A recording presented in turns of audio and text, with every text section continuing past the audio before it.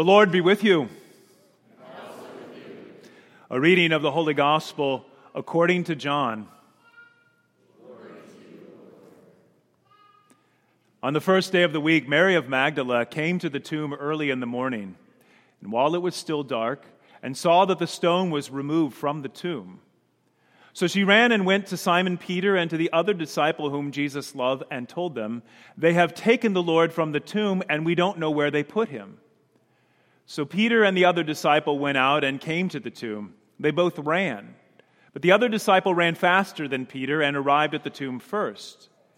He bent down and saw the burial cloths there, but did not go in.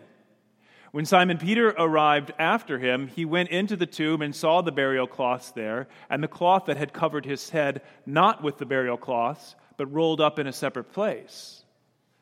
Then the other disciple also went in, the one who had arrived in the tomb first. And he saw and he believed, for they did not yet understand the scripture, that he had risen from the dead. The Gospel of the Lord. Christ is risen. He is risen indeed. Hallelujah. Please be seated. First of all, I want to welcome all of you who are our guests on this beautiful Easter morning. Morning our Lord rose, and the Lord has just given us a wonderful morning and beautiful worship. When we started this whole theme has been a lot can happen in 7 days. So if you watched the news this week, you probably saw these pictures that on Monday, the famous Notre Dame Cathedral in Paris had quite a fire. I'm just curious, anybody here, have you ever visited Notre Dame? Anybody? A few of you? Okay.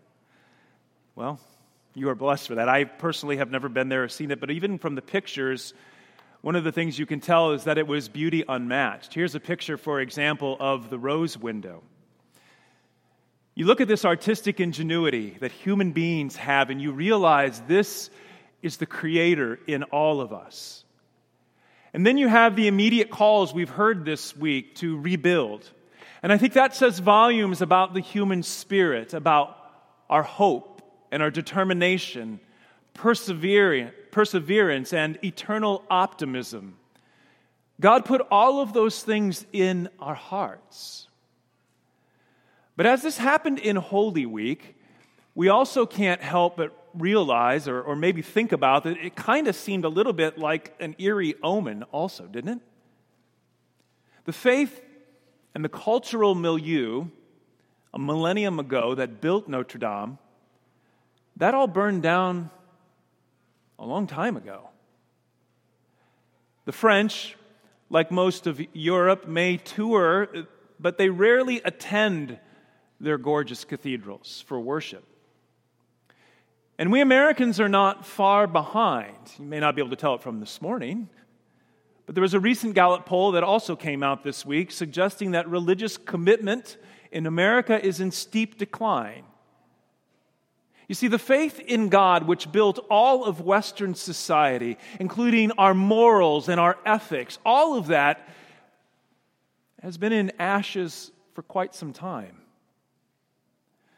Notre Dame was built as a holy place to worship and to encounter God. And if you're listening to the voices that call for it to be rebuilt, notice that they are mostly motivated now by the socio-political symbolism of the place.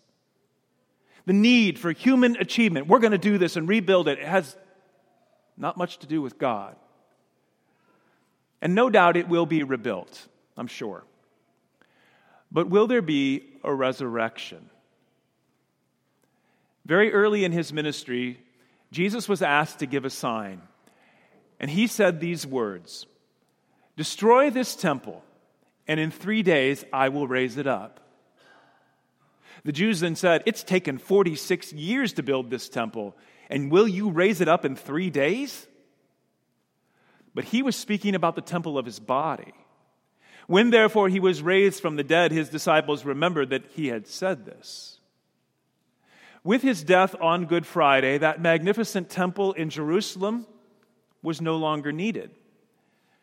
As we heard last week on Palm Sunday, the Romans would come about 40 years later simply to finish the work of burning it down, and it would never be rebuilt. This is just a model of what we think it looked like. The place to meet and worship God is not in a building, not in a temple in Jerusalem or a cathedral in Paris or even here in our own church. The body of Jesus is now the temple. Because you see, in his body, God dwells. That divine human body offered on the cross is literally the nexus of our reconciliation. If we want to meet, and if we really, truly want to know God, then we have to find the body of Jesus. But on this Easter morning, that body could not be found. Eventually, as you read on in the Gospels, though, of course, Jesus does appear to Mary Magdalene and to Peter, the disciples. We hear later about how he appeared to St. Paul and over 500 people. And yet, risen from the dead, Jesus is now different. We say that he is glorified. When Jesus raised Lazarus from the dead, or the young man in the little town of Nain, or the daughter of Jairus, well, they simply came back to this earthly life, resuscitated. But they would all someday die again. Jesus on this Easter Sunday morning is not resuscitated. The temple is not merely rebuilt in 3 days. He is raised up. He is resurrected. He's not simply returning to earthly life. No, there is a new life, a heavenly life that is breaking into this world.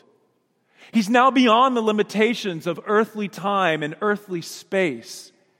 He appears, and then he disappears, and then he enters into rooms, and he didn't even go through the door. His friends are able to touch him, and he eats with them. He's not a ghost. He is not the hopeful imagination of their minds. And above all, he is beyond death, never to die again.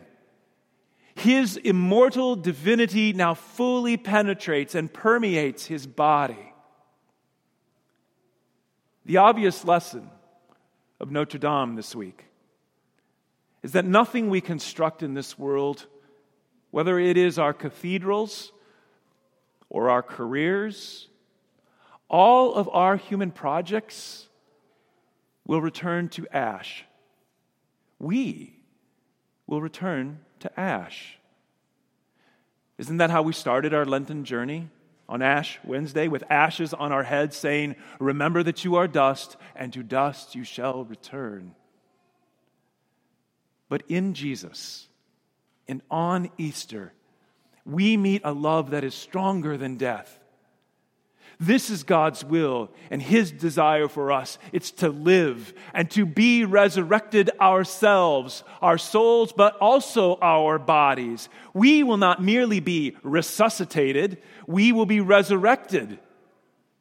On that last day, it will be us. It will be us. It will be our bodies, but now we too will be glorified. Now we will be beyond the limitations of space and time and even death itself. Our bodily resurrection will occur when the Lord and the giver of life, the Holy Spirit, will fully permeate every cell in our bodies and fill us completely with his immortal, divine life. And yet, even as we're waiting for that glorious day to come, his resurrection is already taking effect on us. You see, Jesus broke into this earthly life with his resurrection. And there are moments in this life, and maybe even for some of us right here this morning, where it seems like everything burns down around us and is reduced to ashes. The mistake that we make is to think that all we need to do is simply pick up and rebuild. That all we really need to do is some renovating, some revamping and improvements, and then we can kind of go on with life. No, my friends, what we need is a resurrection. I'd like you to take a look at what took place last night at our Easter Vigil. It was an absolutely beautiful moment. But that, my friends, in the waters of baptism is a death and a resurrection. When we go into our baptism, we die with Christ. When we come out of our baptism, we rise with Christ. I'd like you to take a look at this picture, one of them that was taken after the Notre Dame fire. And notice what still remains in the midst of all the rubble and the ashes. It's the cross that still shines brightly. That is the way. It is the only way. It is through the cross and into our resurrection.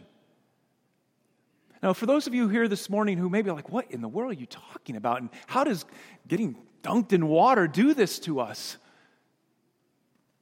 I would love to talk to you about that. So would Pastor Davis. If that's you and you're saying, what is this all about? Then when we fill out those little cards, write a note, drop it in the basket, and we'd be happy to talk with you more. But here as Christians is what we fundamentally believe, is that in baptism, the Holy Spirit breaks into our ashy, smoldering lives, and He makes something new out of us. As Paul would say, it is Christ who lives in me. I no longer live, it is Christ who lives in me. It means that my choices, my priorities in life, my morals, my values, my whole life is Jesus now living in me, resurrecting me. Like Peter and John and Mary Magdalene, this morning we go looking for the body of Jesus on this resurrection day. And we do it so that we can meet God, because Jesus is the temple, the place where you meet God. And He is the temple now raised on the third day. And we will find Him. Because you see, His crucified and His risen body are about to be given to us in this Eucharist. You will receive Him. Do you know what that makes of you, my friends? It makes you a temple.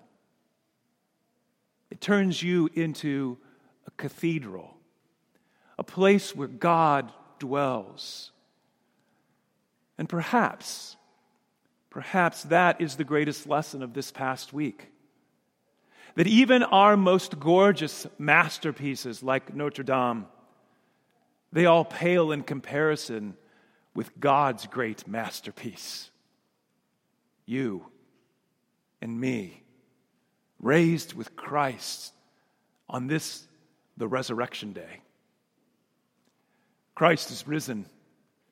He is risen indeed. Hallelujah.